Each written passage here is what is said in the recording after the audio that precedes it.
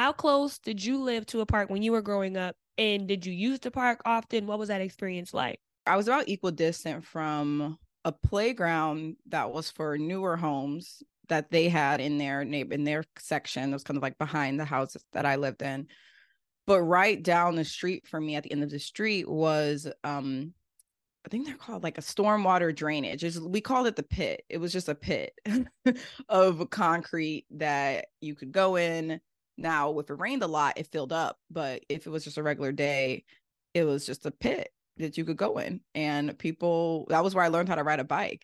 4 Degrees to the Streets is designed to empower anyone curious about places and spaces, not just persons with professional degrees or backgrounds. Here we will cover a host of topics, including transportation, health, housing, and the environment through the lens of racism, classism, and sexism, and give listeners the tools they need to overcome institutional barriers. Follow us on Twitter and Instagram at the 4 Degrees Pod, and tune in every other Tuesday where Nemo and Jazz keep it 4 degrees to the streets.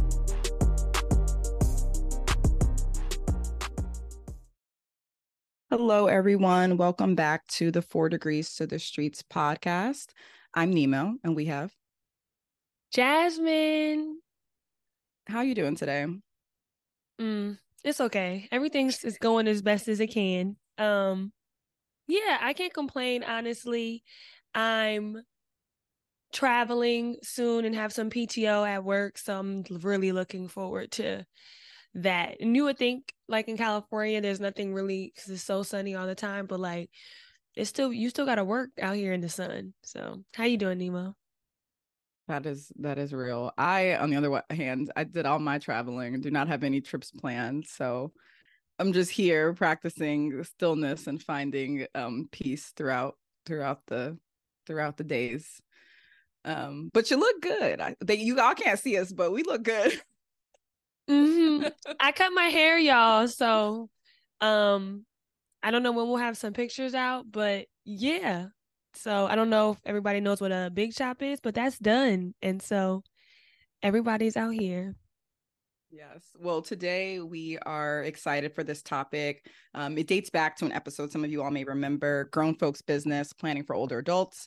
And so, as you know, one of the missions of the podcast is to amplify urban planning topics for all backgrounds, but we also specifically emphasize groups who may be underrepresented or under considered truly in planning spaces. So today we're going to be talking about young people. So I'll turn it over to Jasmine. So we wanted to have this episode for several reasons. You're having a conversation about older adults led us to thinking about, well, what about younger adults? A lot of planning kind of happens for able-bodied, middle-aged people, right, who are commuting to work and from work and stuff like that. But we wanted to spend some time thinking about younger children. So when we're describing children in this episode, we're thinking about people under the age of 18. So elementary, middle, and high school students, that K-12 range. And so just some high-level stats to kind of frame the conversation. When you think about a child, only 20% of their time is spent in a school. And so the remaining amount of their time, 80% of that time, is spent doing stuff with their family, traveling, playing outside or not playing outside. So they have all this time left to explore the built environment. And then when you look at it another way, children represent 9% of the United States population. And so not a insignificant percentage of the population. And so how they move around cities and towns and rural areas is critically important. We need to know how they operate, particularly because they're smaller, they are less mature, so they might take more risks than the rest of us. And so we wanted to create this episode dedicated to the kids. If you know a kid, bring them in. And so we want to explore how the built environment impacts and shapes their lives. We will explore how children play and travel. So we're taking this from a outdoor, literally playing, talking about parks, talking about green spaces, and then also talking about child pedestrian safety. And so, Nemo, just a question to get us started.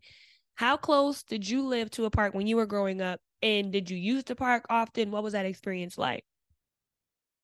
Yeah, so I would say I was kind of equal, and I grew up in the suburbs, as I think people know. The suburbs of Seattle. There, I was about equal distant from a playground that was for newer homes that they had in their section. It was kind of like behind the houses that I lived in.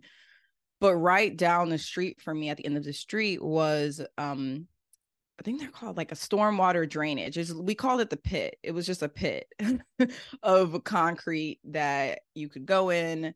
Now, if it rained a lot, it filled up. But if it was just a regular day, it was just a pit that you could go in. And people, that was where I learned how to ride a bike in just this large concrete space. But also lived walking distance from my elementary school that also, you know, if it's in school's not in session, people could just go on that playground too. Or that park that that was in a neighborhood for newer homes. But I would say, like, going into the area with the park for newer homes, it did feel like that was a close-knit community. And so people would be looking like, you don't live in these houses, like, why are you here? I had a friend who did. And so I think I would feel a little bit more secure when I was with her, because at least they know her and she lives with them. But still, two little Black girls in an area at the time that wasn't as diverse as it is now. Like, this is like 20 years ago, 20 less years ago. So yeah, that was like the first thoughts that come to mind when I think about like what my closest park access was. What about you? I mean, I think it's interesting because a lot of towns, and maybe the town you lived in, had this requirement, but if you built a certain number of houses as like a development, you had to then build a public park for them to use. But I had never known anyone who lived in any of those new developments, and so I had never been in them. I also grew up in the suburbs, and I lived walking distance to several parks. One on my street, another like around the corner, and then another kind of further away that I never really went to, but like if I wanted to go that far, I could, because my cousins lived over there. And I spent so much time at the park. Like, the park was a place I would go to all day Saturday, after church on Sunday, after school on the weekdays. I would meet all my friends there. And then the McDonald's was close to the park, so go to McDonald's, eat at the park. Like, we had a great time. I spent a lot of time at the park. A lot of my fondest memories of my childhood were spent at that park. And it recently got redone, like, since I went home to visit my family. And I'm like, wow, this is such a much nicer park than it was when we was playing there. But times change and neighborhoods improve. But I don't know if kids really play outside like they used to. They have all this technology and stuff. So I don't know. But it's funny. I saw a tweet one time. It was like, one day you and your friends just never went back to the park. And I was like, that is so crazy. Like, we really did just like grow out of playing outside. When you said you went back and it was a lot nicer, is it that they made improvements to that park? Or Yeah, they improved the park. We have like a workout. There's like an outdoor workout section now. The basketball court is like paved, like newly paved. The tennis court is newly paved. The jungle gym area is brand new. Like, everything's brand new. And I mean, I had been going there for like 10 years of my life, and it had never been renovated. So it was likely time for it to happen. But it is an interesting time because suburban gentrification is prevalent. Nobody ever talks about it, but it's real. yeah, I wonder if we were to have like a baby Gen Z on this call, like what their, you know, I think about like this would kind of be like my brother who's 14. Like, if we were to ask him the same question of what's your park experience like, he might be like, I don't know, like just shrug. Like, he may really not have an answer. But we hope to have a follow-up episode on this topic where we get to speak with someone who's working with kids actively on in thinking about these topics. So I guess we will hear a little bit more about that. From another professional side, I wanted to highlight a landscape architect that's based in New York, Mr. Emmanuel Ting, and I hope I'm saying his last name right. I really do.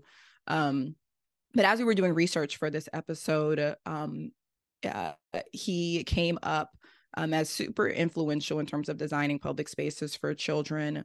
And so he recently retired, I believe this year, from the New York City Parks and Rec Department after 30 years.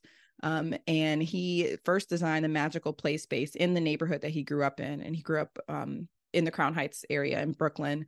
And both for himself, he acknowledged how much parks allowed him the space to think. But I think the specific design elements that he was intentional about in the parks that he designed was also significant. In 2011, he won a Sloan Public Service Award for his ability to design and transform space, and was seen as a reason that New York has great parks and a green future. And some of the things that he prioritized, one of the playgrounds, they sit on a 5% grade. And so that is accommodating for both wheelchair users. So they're able to have a slope, whether that's, wheeling themselves. And I also think about mothers who may have strollers, where it's a little bit easier for them to push to, and acknowledging the curves in the landscape. He also prioritized natural spaces, so big trees, to make it feel more comfortable. And even though he's retired, in the article, which we'll link in the show notes, he said he'll probably keep sketching parks until the day he dies, and feels alive when he's doing it. And post-retirement, he's an advisor for New City Parks. That's a nonprofit organization that helps create parks for underserved communities.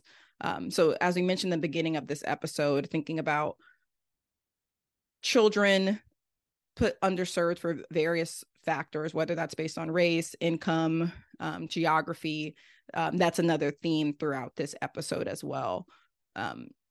And so to dig into the data on some of that, there was a study done using 2010 census data that found that 61% of people between 5 and 17 lived within half a mile of a public park.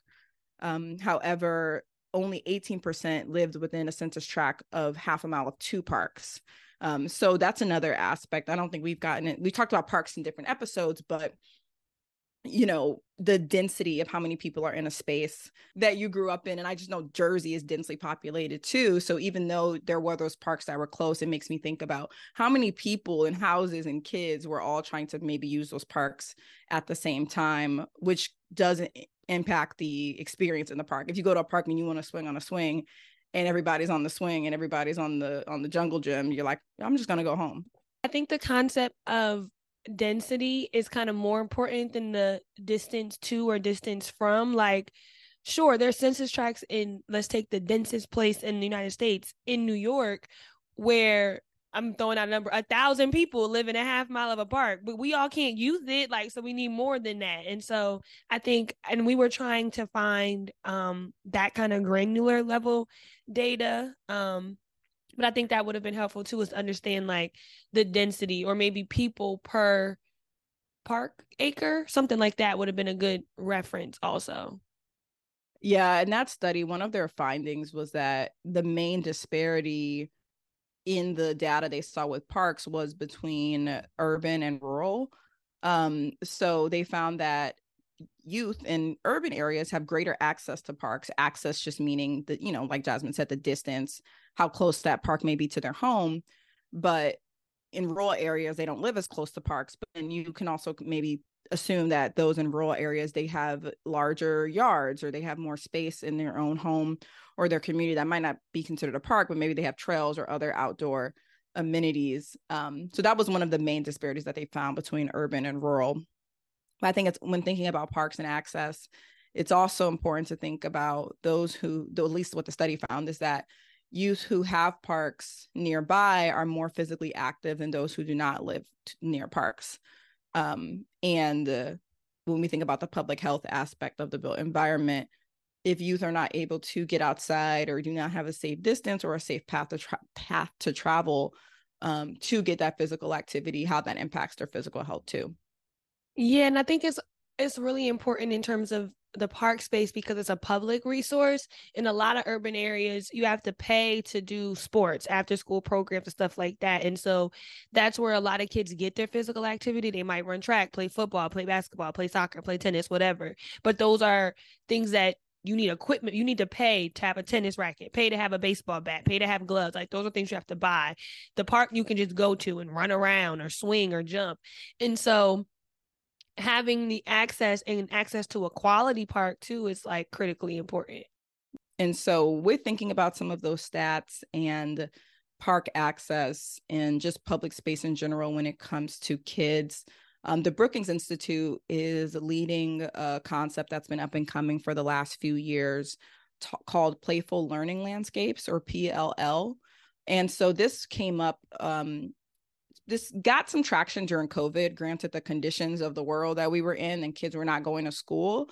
But Brookings and other cities and other organizations are trying to continue this momentum that was gained during COVID to think about what are kids doing outside of the classroom. And so in some of their reports, it shared by 2030, up to 60% of the world's urban population will be under 18 years old. And when thinking about that for the future, which 2030 is not that far away, but city development, like Jasmine mentioned earlier, a lot of what we see of cities today was developed during the industrial age. And at that time, they were just thinking about the men's who were working during that time and how they got around, but they weren't considering women, children, or older adults. And that's still a lot of the structures that we see in place today. And so one of the major tenets of the PLL and Playful Learning Landscapes is thinking about child-friendly urban planning, is to combine learning as children are in their prime developmental years, and then looking at their development both in school and out of school. And so PLL's main aim is to address learning inequalities that exist outside of the classroom, because 20% of the time is in the classroom versus 80% of time that they spend outside of the classroom. And I don't know if I felt that way when I was growing up. Like, I felt like school was my life, but now I feel like when I come home from work, now it feels like I feel like 80% of my time feels like I'm working, and then 20% is me doing other stuff. I don't know. But, you know, yeah, kids do just maybe have that free time where they're not bogged down by other tasks because they just go to school and they can go home. But that's huge, that 80% of their time in how they learn. And I think, we know now, to really learn something and be immersed in it, it has to consume a lot of your time outside of just the classroom, or outside of that one session a week or 2 sessions a week that you may have with an instructor. And so that's really what this concept of Playful Learning Landscapes is trying to take: the built environment, community, and education, and bridge it all together. And so some of the examples that they try to make this concept come to life, they do it in parks, laundromats, supermarkets, bus, transit, libraries, and streets. And so I thought the laundromat example was interesting, especially in urban areas where they may not have laundry facilities at home, but a lot of kids may go with their parents to do laundry. And this is random, but I feel like kids are always in Costco. So I wonder what a playful learning landscape would look like in Costco. It's funny because the kids are definitely always in the grocery store, Costco, Target. And I'm like, as a single person without kids, I'm like, I need to bring y'all kids. Like, ain't nobody at the house that you can stay. And I was a kid that I left. I know when you're supposed to, but I sat in the car, like, crack the window, don't get out, don't let nobody in, and wait right here till I get back. Like, that's how I grew up. But I'd be like, dang, you got to bring your kids with you everywhere. Right. No offense. But see, I was definitely in the Costco and in the grocery stores, but I knew better than to just run around. I wasn't just going to be running around. I was very much stayed with my parent, went down the aisles, and was behaved. But so the Clinton Foundation, former President Bill Clinton's philanthropy organization, they had a PLL concept called Transforming Laundromats. And so they partnered with the Laundry Cares Foundation to develop tools and resources that created playful, literary rich spaces for children inside laundromats. And so they created literacy programming using libraries in over 5,000 laundromats. So they received signage, toolkits, and other educational materials. And I felt like that was really cool. Like, you're going to the laundromat thinking, you're just going to be sitting there. Or maybe, these days they might just give the child an iPad or something to distract them, but to go into a space and have built-in ready-made materials to continue their education and bring that space to life. Something similar was done in supermarkets, also by the Clinton Foundation. And so they define this as a low-cost intervention to spark adult-child conversations. And so one, enriching their language, but then also using the physical environment of a supermarket to do that. And then also they had some if English is not your first language, they had concepts for that as well. And then thinking about streets, I know also during COVID, open street concepts became popularized, shutting off streets to cars. And so Philly created Play Streets, where they closed streets during the summer. And in order for a organization to take part in this or to be a lead, they had to offer summer meals. So not only would they close the street, but they would also be able to provide food, especially again during COVID, seeing those students who were not in school and maybe not getting free and reduced lunch, not knowing where their meals were coming from. So I thought it was important that they prioritize both nutrition, learning, and public space through that example. I always like the open street concepts and things like that because streets are very dangerous for kids. Like they used to tell us like, oh, look both ways before you cross the street. But now there's so many other distractions. You have your cell phone that can distract you as you're driving or as you're walking. There's big old screen in your car that you got to click around and figure out everything, can distract you while you're driving.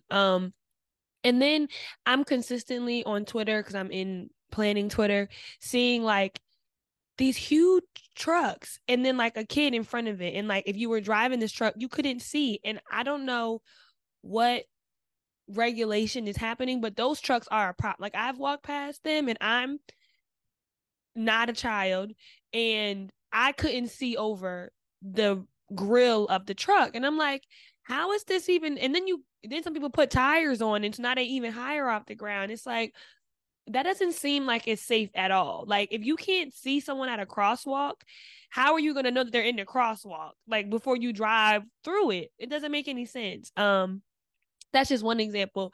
And then I remember when the streets came out during COVID, I thought those were a great idea. I do remember an article, maybe we can find it and link it in the show notes, but it talked about like the disparity of how they were scattered across the city. So did you see anything in Philly that was like, they made sure it was an equitable distribution of the play streets? I did not, but they did do some evaluation reporting specifically on that project. A lot of these things kicked off in like 2021, 2022. So they're still analyzing how they want to do future evaluation too. But I know specifically in Philly, they did a little bit of a deeper dive, so we can add that. But that was kind of what I was going to close this section with, is at least the information is out there and accessible if you're currently working for a city or currently working for an organization that wants to think about public space for kids and for the youth. And they really have, a library of best practices of what you can do. A lot of these, one of the main takeaways from this initial round of projects is that it does take a lot to be meaningful in terms of making sure that the information is everywhere. So if this is one community, there needs to be learning spaces at the grocery stores, there needs to be learning spaces at the libraries, there needs to be learning spaces at the bus stops and transit hubs. It can't just be like one scattered. It needs to be a consistent thing that a child is seeing in their neighborhood, that they can have these learning opportunities to be effective. And so their main advice too is to bring in child developmental experts and developmental scientists to be part of the team, working with designers and urban planners. And I think Jasmine's going to get into this in a bit with thinking about traffic safety, but I think it's been a couple years in the making now, where planners, engineers have been thinking about safety for all people on the roadway. And I think that's a cultural shift in the space that can also be done when thinking about planning for young people. And so I think acknowledging that cultural shift is bringing in educational experts into conversations when we think about designing spaces, especially in improvement projects. And so that was another recommendation, is that this doesn't have to be huge standalone projects, but when spaces are, when bus stations are having upgrades planned, or, I often see a lot of supermarkets will maybe change their location from one space in a town to another space or a larger space. Libraries often have facelifts and budgets to do certain things in their spaces as well. Closing a street, that's a couple permits and a budget away. Like, these things are possible to do. So I would just encourage anyone listening, if that is their daily work, to think about how to incorporate it.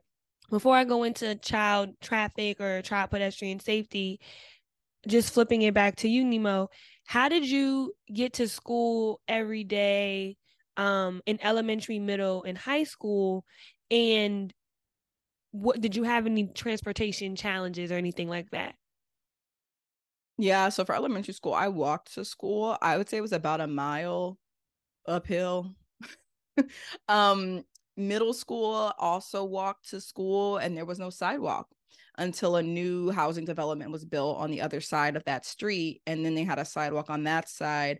But I believe it was facing the opposite way. Like, you want to be walking towards traffic. If I was to walk on that side of the street, I would be walking with my back to traffic, like, depending on either way. Just one sidewalk on one side of the street isn't great, but yeah, for a while that I haven't gone back to that road since I've been back. So I wonder if they have sidewalks on both sides now. But middle school was a bit of a risk, but we would often be walking in big groups.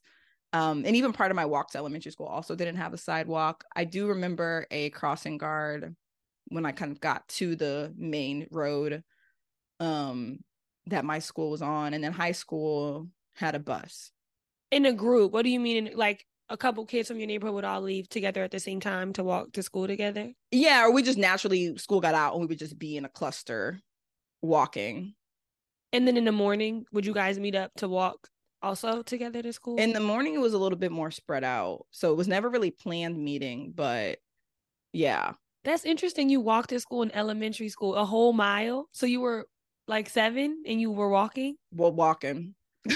I think, and it's, I know you lived in the suburbs, but it's just so interesting to me because my, like, wasn't no walking going on. I lived so far from my schools.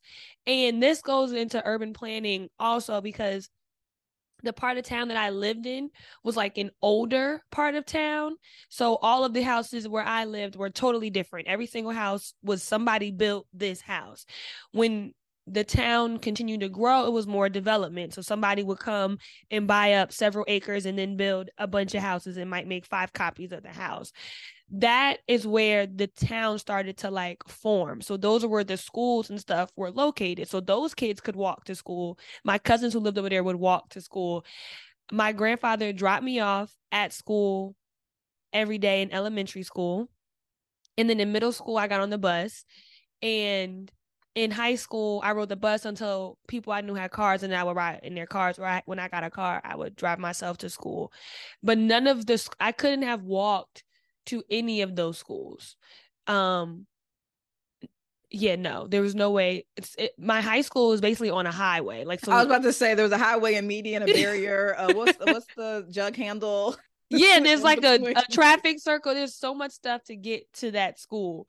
So I never had the pleasure of walking, but I think it's so interesting to know that that's like that young. Like, I can't imagine walking. I can't imagine.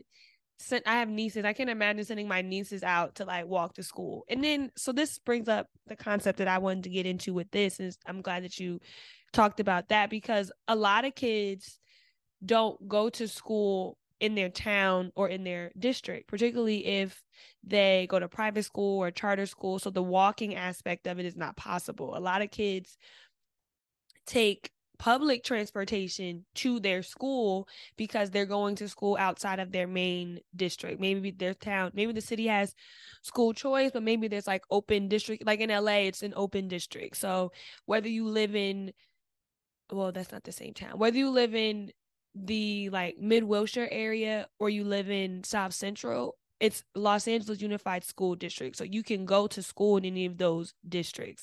But what it often means is that kids in low performing districts, often minority and low income districts, are commuting far to get to schools in better performing districts, often whiter and more affluent districts. I know several people who are from like the Inglewood, South Central area, and they would have to get up. School might start at 8. They're on the bus at like 6 a.m, getting all the way across town to go to school and then doing it again at nighttime, all because the school in their district is terrible. And so this is where all of the aspects of planning come into play, right? So you have the transportation aspect of it all, right? How is the bus schedule set up for somebody trying to get to grade school, or is that for somebody trying to get to work, right? Like, how is the schedule and where's the stations? And then there's a question of school quality. Like, how does school quality, which I feel like is like right outside of planning in a way, impact transportation decisions? We know it impacts where people want to choose to live, right? I might choose to buy a house if I'm planning on having a family in a school district that's like a better neighborhood. When we see a lot of deals, that might be something that they quote, like, oh, this is in a grade A school district or something like that, because they're trying to market it to families. But school quality impacts your transportation and like your ability to move. And I've always lived in a town that was not a unified schools district, and so you had to go to the school that you were assigned to. And I just happened to live in a town where all the schools were great schools to go to. But I know that that is a privilege that I had that a lot of kids don't experience, particularly kids that look like me. Yeah, I feel like it's definitely brings in like the urban form and living in an urban environment, which, now I think we're in a place where various incomes and like social backgrounds are choosing to live in cities versus at different times in history where the inner city was reserved for people with lower incomes and then everyone was in the suburbs, and now it's kind of mixed. And I think with that mixing brings in the school quality and the transportation challenges, because I don't know how much local transit authorities are really thinking, especially local transit authorities that that are in places where they don't have school buses, are thinking about planning for students. I know a lot of times in DC, it's well, these kids aren't paying and they're jumping over the fare gates or they're causing trouble or doing that, versus like, how can we help this structure so that they can get to school safely? Like, I don't know how much local transit authorities are in the safe routes conversations. No, the kids in DC are so funny. That summer I spent there, they would definitely just be hanging out, jumping over the thing. I'm like, I like these kids. um, so to transit, I'll jump to transit really quickly. A lot of like the MTA in New York has a program where if you're using the train for school, it's like the kids have like a special pass. LA has a similar thing. Interesting though, your school has to, so some kind of way the school is paying for this to happen. The school has to kind of have the partnership with the transit authority because they acknowledge that kids are riding the bus or the train to get to their school. And so they might pay the transit authority X number of dollars so that they can have certain number of passes. Like, it's a relationship between the school and the transit authority. So I thought that was interesting. And I do know my friends who are from LA that have lived here and went to school here. That's what they did. They had like a free pass that let them get. But that doesn't stop the fact that, so you just walked a mile by yourself or with kids to school, but some people are traveling like 10 miles to get to school on a bus, and you're like 12. Like, that's kind of scary. I would be terrified. Like, I'm sometimes terrified on the train by myself, and I'm a grown woman. So I'm trying to think about me being a kid and like having a backpack and all sorts of stuff. But crime is everywhere and danger is everywhere. To get to pedestrian safety and walking, to Nemo's experience walking, in a 3-year period between 2017 and 2020, 2,500 kids died from pedestrian injuries related to their walking throughout their town. The highest demographic being teenagers, people from age 15 to 19 years old, and children in non-metro areas. So those rural and more suburban leaning areas die 40% more than children in metro areas. And maybe that's because they're walking further, or the landscape is even less so designed for pedestrian safety, but that is a fact.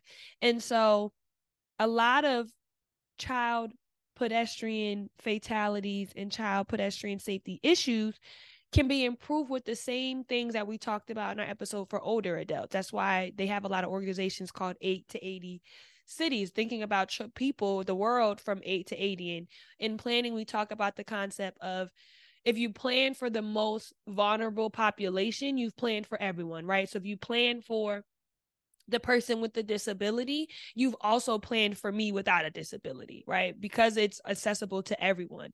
And so when you plan for children, when you plan for seniors, you're planning for everyone. Nobody else is going to be harmed by making something more convenient for a more vulnerable person. And so a lot of those recommendations, it's interesting, the issue of child pedestrian safety has gone up into a public health crisis. So the American Academy of Pediatrics, which is the professional organization for pediatricians and all like people who are involved in child health, they put out a policy statement in 2023 on child pedestrian safety, and they recommended a couple things for street design that would improve child safety. The first being reducing speed limits, to have 20 mile per hour zones, to have photo speed cameras in school zones, to add crossing guards at intersections adjacent to schools. So Nemo saw that crossing guard when she got close to her school, to advocate for pedestrian infrastructure in terms of changing the roadways,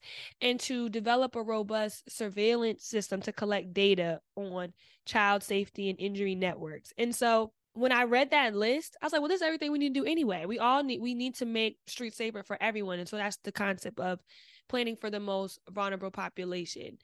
In terms of, this is a fact that I thought was interesting in LA. My grandmother was a crossing guard, and I just took it for granted. Like, I thought every school district had a certain number of crossing guards, but it's not the case. In LA, and I'm sure it's probably the same in other large cities like New York or Chicago, you have to ask for a crossing guard. You're not just assigned one. And in LA, there's like a criteria. When I went to the website, it also had a flag saying like, this is sure it's a crossing guard. So you could put in your request now, but TBD on when we're going to assign you one.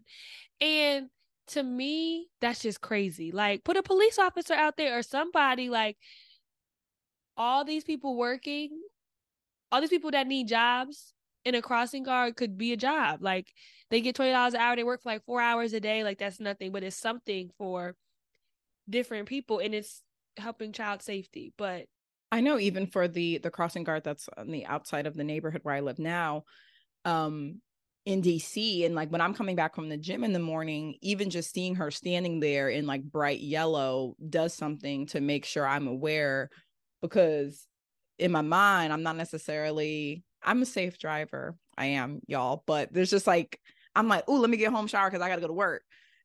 There's kids around. And so even just seeing her presence there, I feel like is important. Yeah, I know a lot of people complain about photo speed limit, but it's if that's what it takes to make you slow down, especially around young people, and even the stats you read on the deaths, it just like breaks my heart. And we all need to be more careful, and every minute we step out onto the street, whether it's us just walking across the road to Target, whether, we park our cars and walk, we become a pedestrian, and we become also vulnerable, like Jasmine was saying, to these incidents as well, no matter how old we are. Yeah, DC is notorious for their photo speed cameras, particularly on certain streets. I think Florida Avenue is one of them.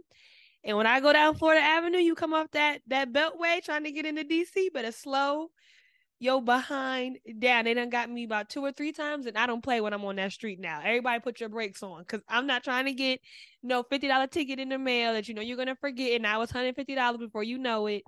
And I do think those cameras are effective, because sometimes, and it's tricky because sometimes they can create like an equity issue, because if you're enforcing right without changing the landscape or changing the infrastructure, are you just trying to create revenue? Like, we know that narrower lanes reduce speeding, right?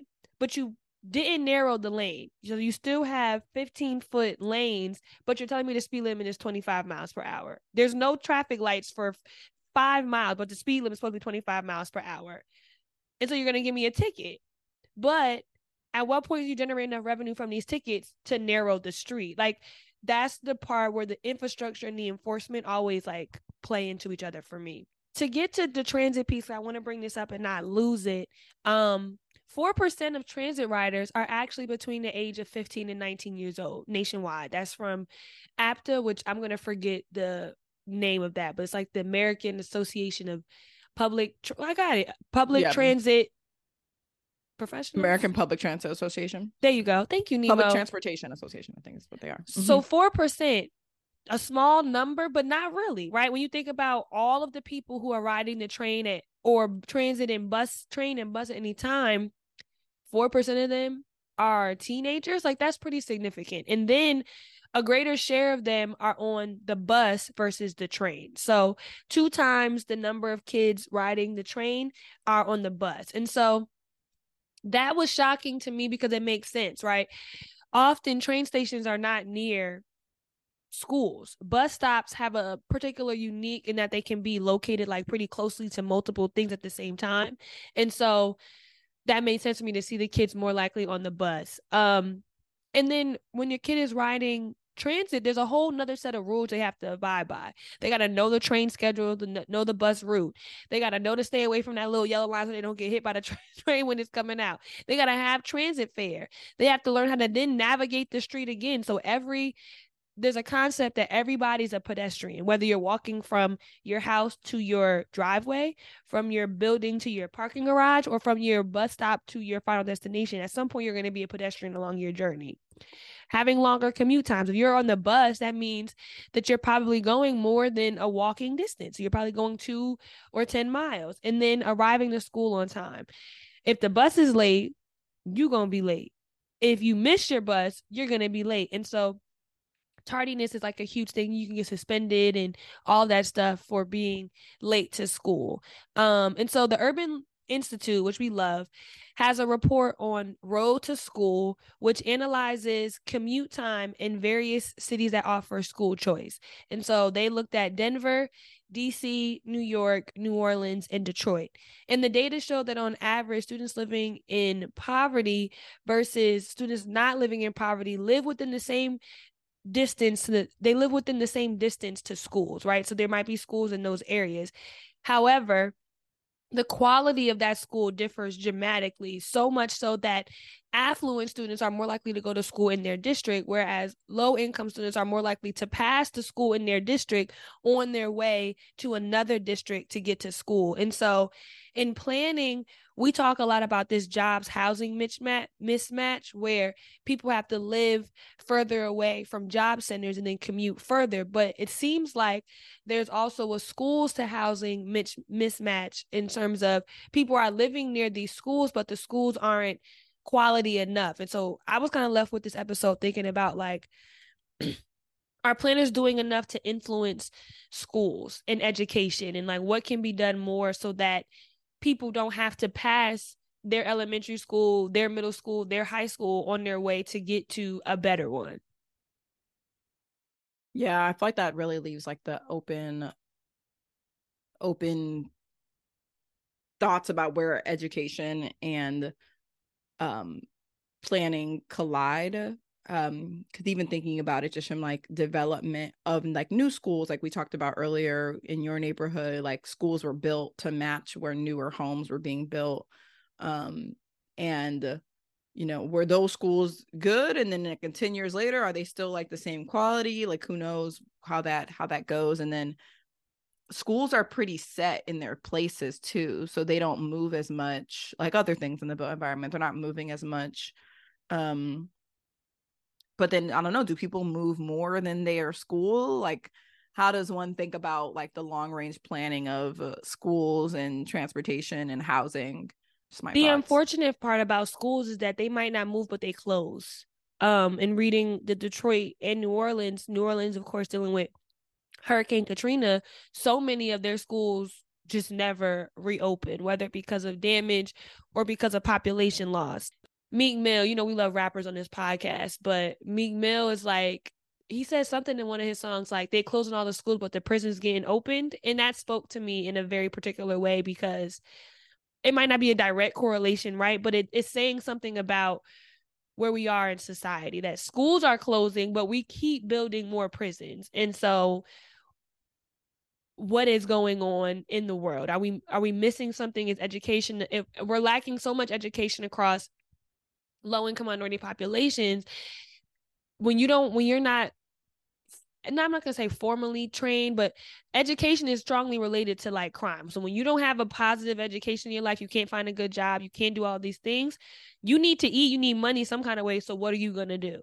And so that's a conversation that is beyond the scope of this episode in particular, but school and planning, education and planning is something that's always been like just right outside of our topic. Like we'll go to transportation, we'll go to land use, we'll go to housing, but like planners and transport and education, there's not enough conversation in my opinion about it.